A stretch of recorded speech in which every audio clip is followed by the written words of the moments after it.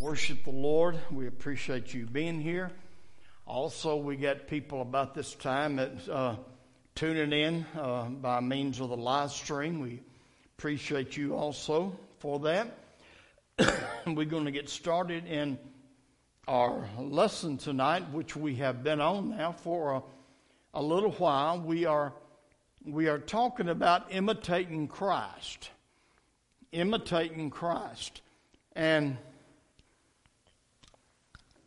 we have brought out that ought to be everybody's goal. Every one of us who have been born again, children of God, we should strive and have a desire to imitate the Lord in everything that we do. I don't know how you feel, and I mentioned this, I think, Sunday. When people look at me, I don't want them to see Sammy Pruitt. I want them to see Jesus. I want to live in such a way that they can see the Lord in me. And always think about this. It's important how we live day by day, not only for our own relationship with God, but to help somebody else, because your life may be the only Bible they're going to read in a while. Hello. Amen. And we should always think, Lord, do not let me do anything that would bring any kind of reproach against your kingdom or against your name. Hallelujah. So we are talking about imitating Christ in our daily life. And where we left off at is where we've been at, and I've got the board up here. We have been talking about love. That's the foundation. That's the center point of the Christian faith. If you want to be like Christ, the greatest thing that you can do is to live your life and walk in love. The Bible says that the love of God has been shed abroad in our heart by the Holy Ghost. So we all have the love of God in us, but we need to let it come from us. And as I told you the other week, we got to get the love situation taken care of first. Because there's other things, and I mentioned a couple of these things just briefly this past week, I think Sunday, that we have to have if we're going to imitate Christ, but you cannot have them until you got the love situation taken care of. That's what we've got to do first. And from love, then it goes on to something else.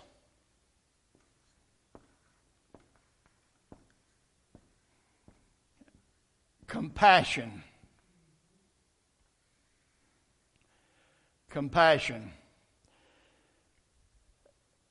Living our life in a way that we're going to imitate the Lord, we have got to have compassion for people.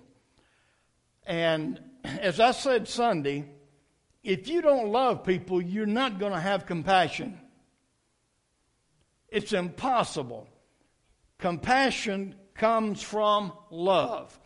If your love of your fellow man is not what it should be, then you're not going to have the compassion.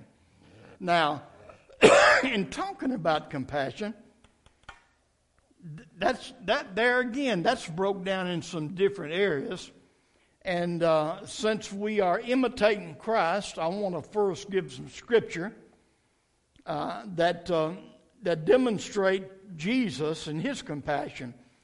Now, first of all, we need to have compassion for people in their spiritual state. In their spiritual state. Just plainly put, you ought to care whether or not somebody dies lost or not. it should bother you if somebody dies and they die without Jesus in their life. Because unlike what the modern world is thinking, I mean, whoa, every time somebody dies, well, we're going to see him in the by and by. Everybody who dies they're not going to glory. You got to be born again. And then that's where me and you come in at, that we need to have compassion for people in their spiritual state. Mark chapter 6 in verse 34. Now you will have to go in your Bible to look it up if you want to read along with me. But I'm going to read it here. Mark chapter 6 verse 34. And this is what it reads like. And Jesus, when he came out, saw much people and was moved with compassion toward them. Why did he have compassion? Because they was a sheep not having a shepherd, and he began to teach them many things. When Jesus saw the people, their spiritual state, they were, spiritually speaking, they were bankrupt. They didn't have no knowledge, no wisdom of the Word. They was without God in the world. And when Jesus saw them, he had compassion on them because he said they were as sheep not having a shepherd, and he began to teach them. So, when we develop the love of God in our hearts and our lives, then we're going to be compassionate about other people. We're going to look at people that we work with, that live close to us, people in our family, and we're going to have compassion on them if they don't know the Lord. And that compassion will compel you to do something or to say something every opportunity you get that will make them think a little bit more about the Lord. Amen? Now, I'm not saying every time you meet somebody who don't know the Lord, preach them a message. The Bible said, he that wins soul is wise. You don't need to be preaching people a message every time.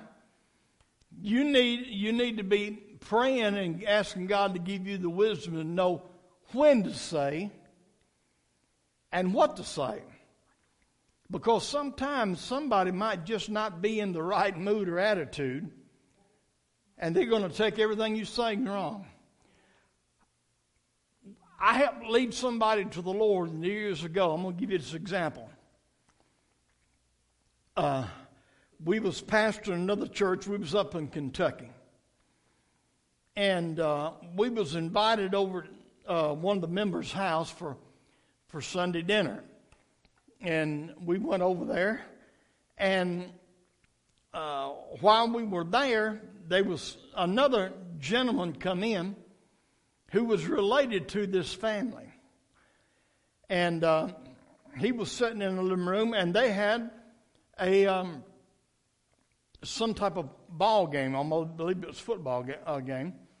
And when we got in, Sister Darlene went into the kitchen. So, I sat down, and I seen what they were doing. So I just began to watch the football game with them and listen to their comments. And I did a little armchair quarterback in my own self, and what little good that would do. And then, after the dinner, I shook hands with him, told him I was happy to meet him, and told him, I said, you need to come and visit sometime. Well, lo and behold, next Sunday, he was at church. And the church members whose house was at pulled me to the side, and he said, Brother Sammy, I want to tell you something. I said, what is it? He said, well, so-and-so here today. I said, yeah.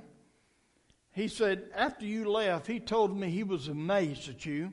He said, just as soon as you walked in and he found out I was a pastor, he was sitting there ready for me to start cramming religion down his throat. He said, and he already had his wall built up. He said, but you didn't even mention nothing. He said, he just sat there and watched the game with us. He told him, he said, since he showed me that courtesy, I'm showing him courtesy this Sunday to hear what he's got to say. And within 2 weeks, I was baptizing him. Hallelujah. Amen. So, having compassion on somebody in their spiritual state don't mean that you preach them a message every time. But just be kind to them. Talk to them. Amen. Talking to people is getting to be a lost art because everybody's walking around doing this nowadays. And all the experts now are concerned what to do with the young people coming up. They say the young people coming up don't know how to relate to other people because everybody's building themselves in a box with their electronic stuff. But Jesus had compassion on the people. And for us to imitate Christ, we got to have compassion. Another scripture that goes along about compassion in the spiritual state is Jude chapter 1.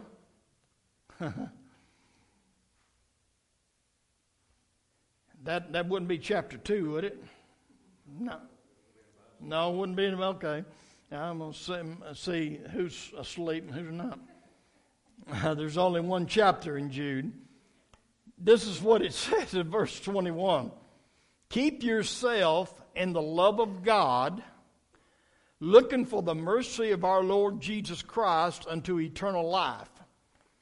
And of some have compassion, making a difference.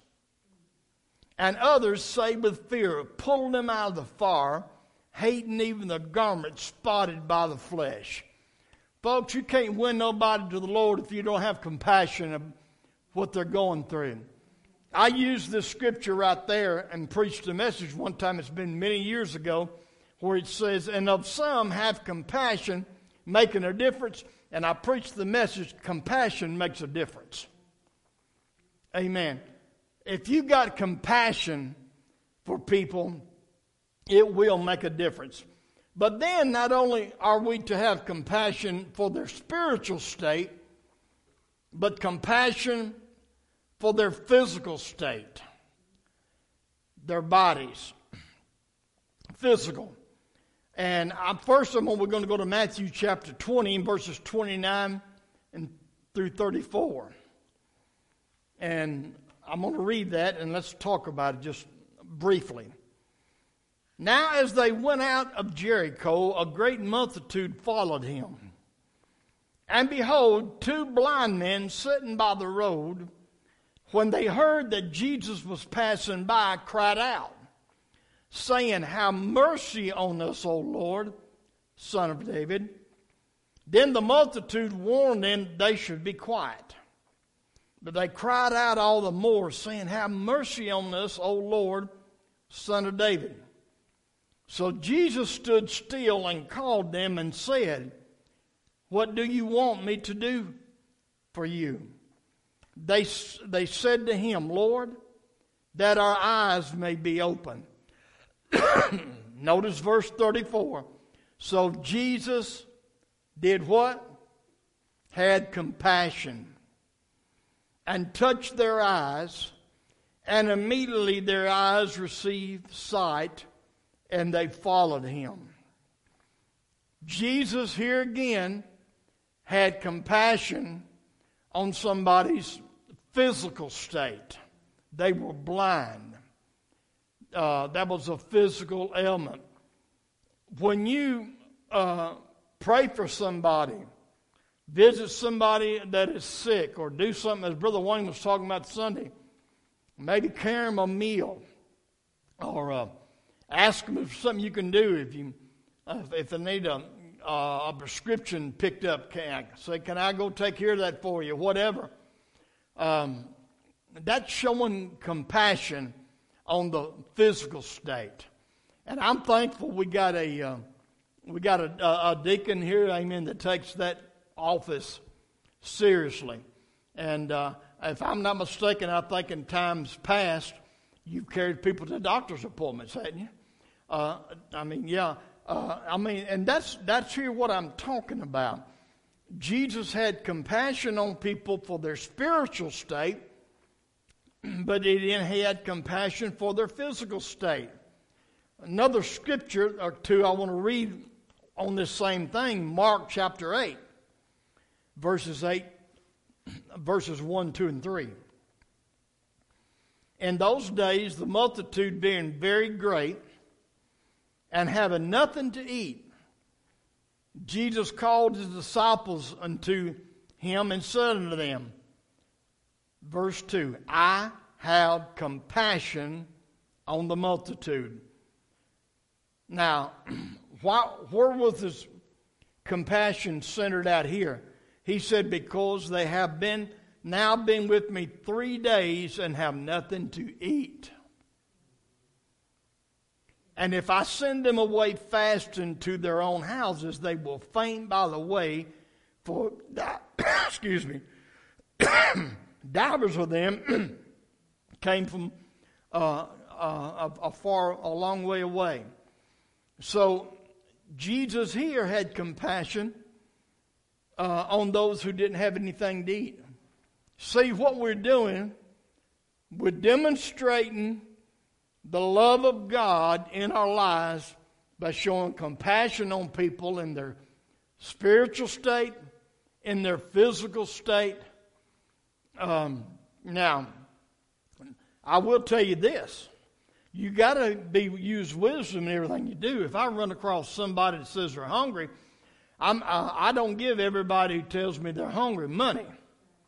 But I will take them and get them something to eat. Hello, somebody. I learned that lesson a long time ago down the old church. Right there where we were located over there in that part of East Nashville, they were constantly coming in. They worried, I guess, every man there to death, and not just the pastor, but whoever they could get to. And it didn't take me long to realize somebody come in and they were hungry and they needed food, and could we help? And so I reached down in my pocket and I got a few dollars and gave it to him.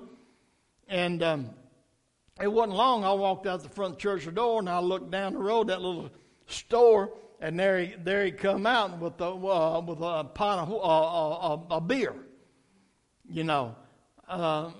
So that's what I mean. What I say, I'm not going to give everybody I run into money, but if somebody's hungry, hey, we'll go over here and get you something to eat. That's showing compassion, and that comes from Now, some people don't do nothing in the grounds of compassion because they don't have enough of the love of God in their heart to be concerned with people. And this is so important. Some people are harp on some things about being so religious about, well, you know, you got to walk this line and walk that line and do this and do that. But these right here is what makes up true Christianity. Loving people, having compassion for them. 1 John chapter 3 at verse 16, notice what it says here. Hereby perceive we the love of God. Now listen this closer. If you got your Bibles, follow along with me. King James Version, 1 John chapter 3 verse 16. Hereby perceive we the love of God, because he laid down his life for us, and we ought to lay down our lives for the brethren. Verse 17. But whoso hath this world's good, and seeth his brother have need, and shutteth up his bowels of compassion from him, how dwelleth the love of God in him? There you go. If I see somebody's got a need, and if I got the means, now if you don't have the means, that's a different story. But if you got the ability, and you refuse them, he said, how dwell the love of God in you? You can get up like I've heard people in the church do this. Well, bless God in the testimony. I love everybody, but then you listen and they're running this one down and running that one down, talking about that one, talking about this. Hello, somebody. If you see somebody's got a need and you got the benefit, you're able to do that, and you don't, how dwelleth the love of God in you? It's not there, sweetheart. It's not there. I may claim it is, but talk's cheap. Amen. It's the truth anyhow. Amen. If somebody's in a need and I'm able to help them, the love of God is going to come out of me, and I'm going to have compassion, and I'm going to help to do something. My time here, I'm going to go on to something else. Amen. Is forgive. I don't like your markers. Huh?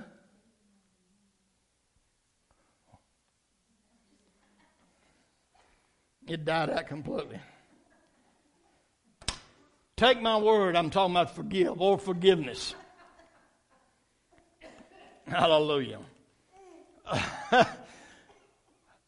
Here again,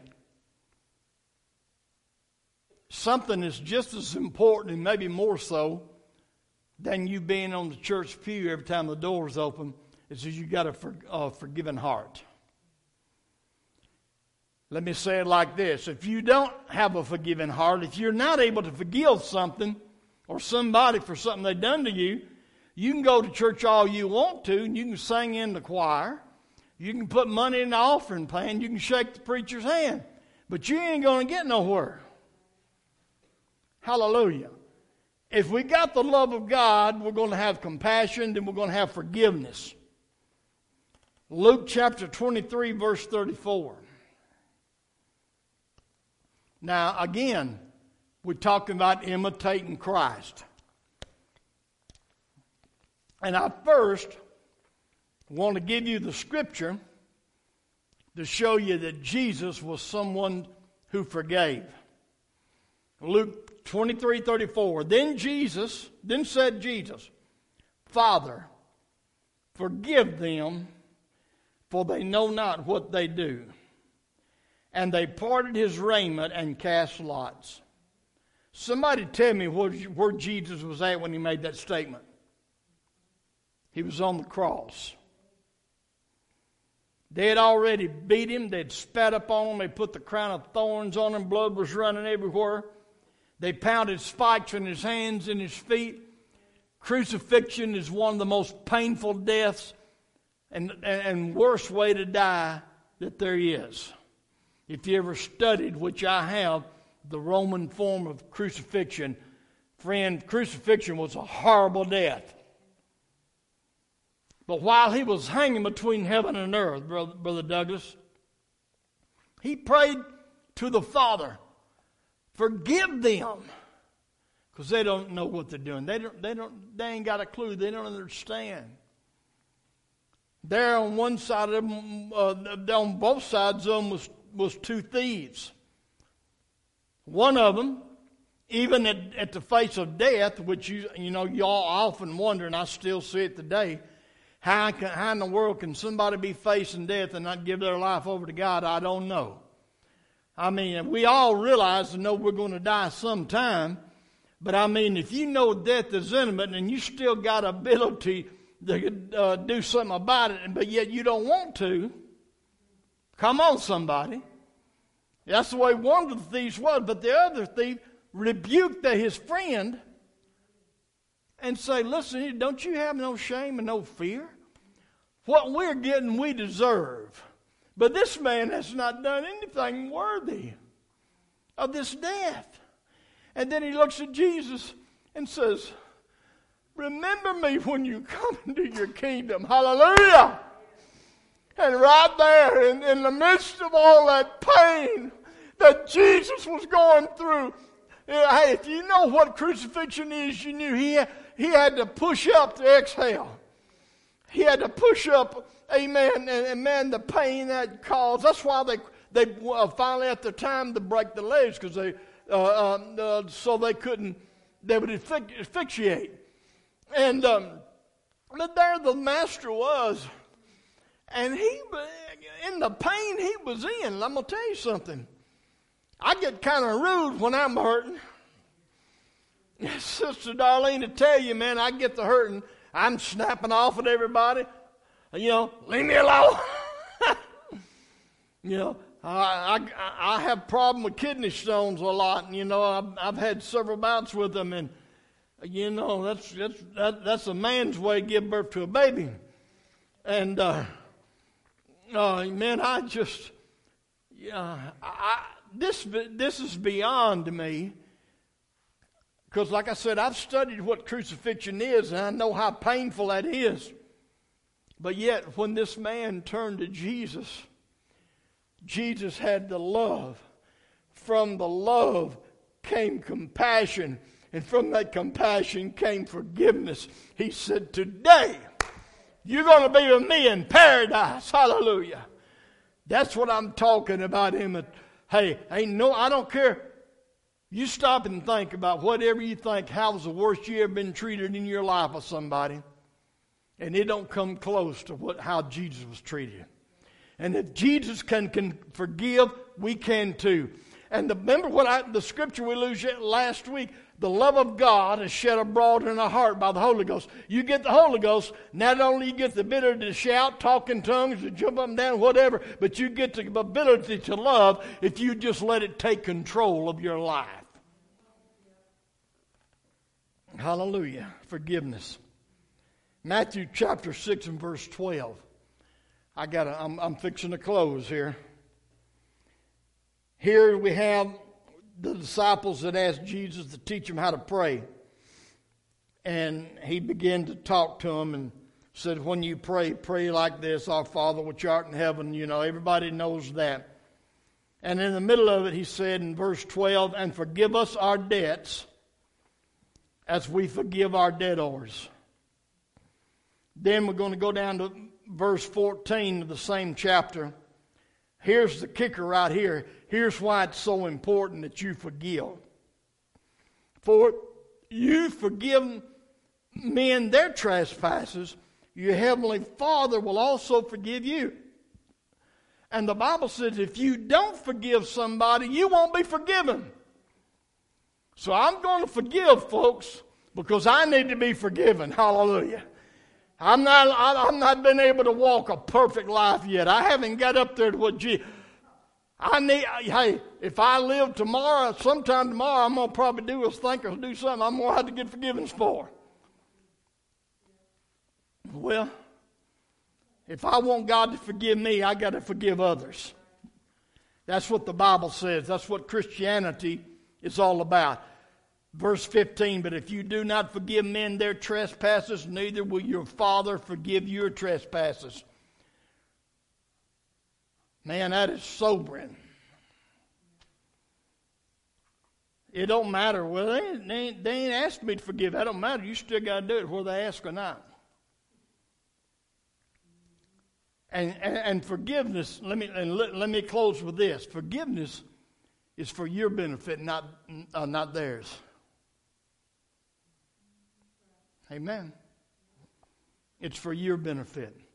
So we're talking about imitating Christ. And the way we do that, the greatest thing, love our fellow man. And from that love we have compassion, we have forgiveness. There's another one or two that I don't have time to cover tonight. Let's all stand together. I hope and pray that you will take this lesson. And if you like me, you need to evaluate yourself, reevaluate.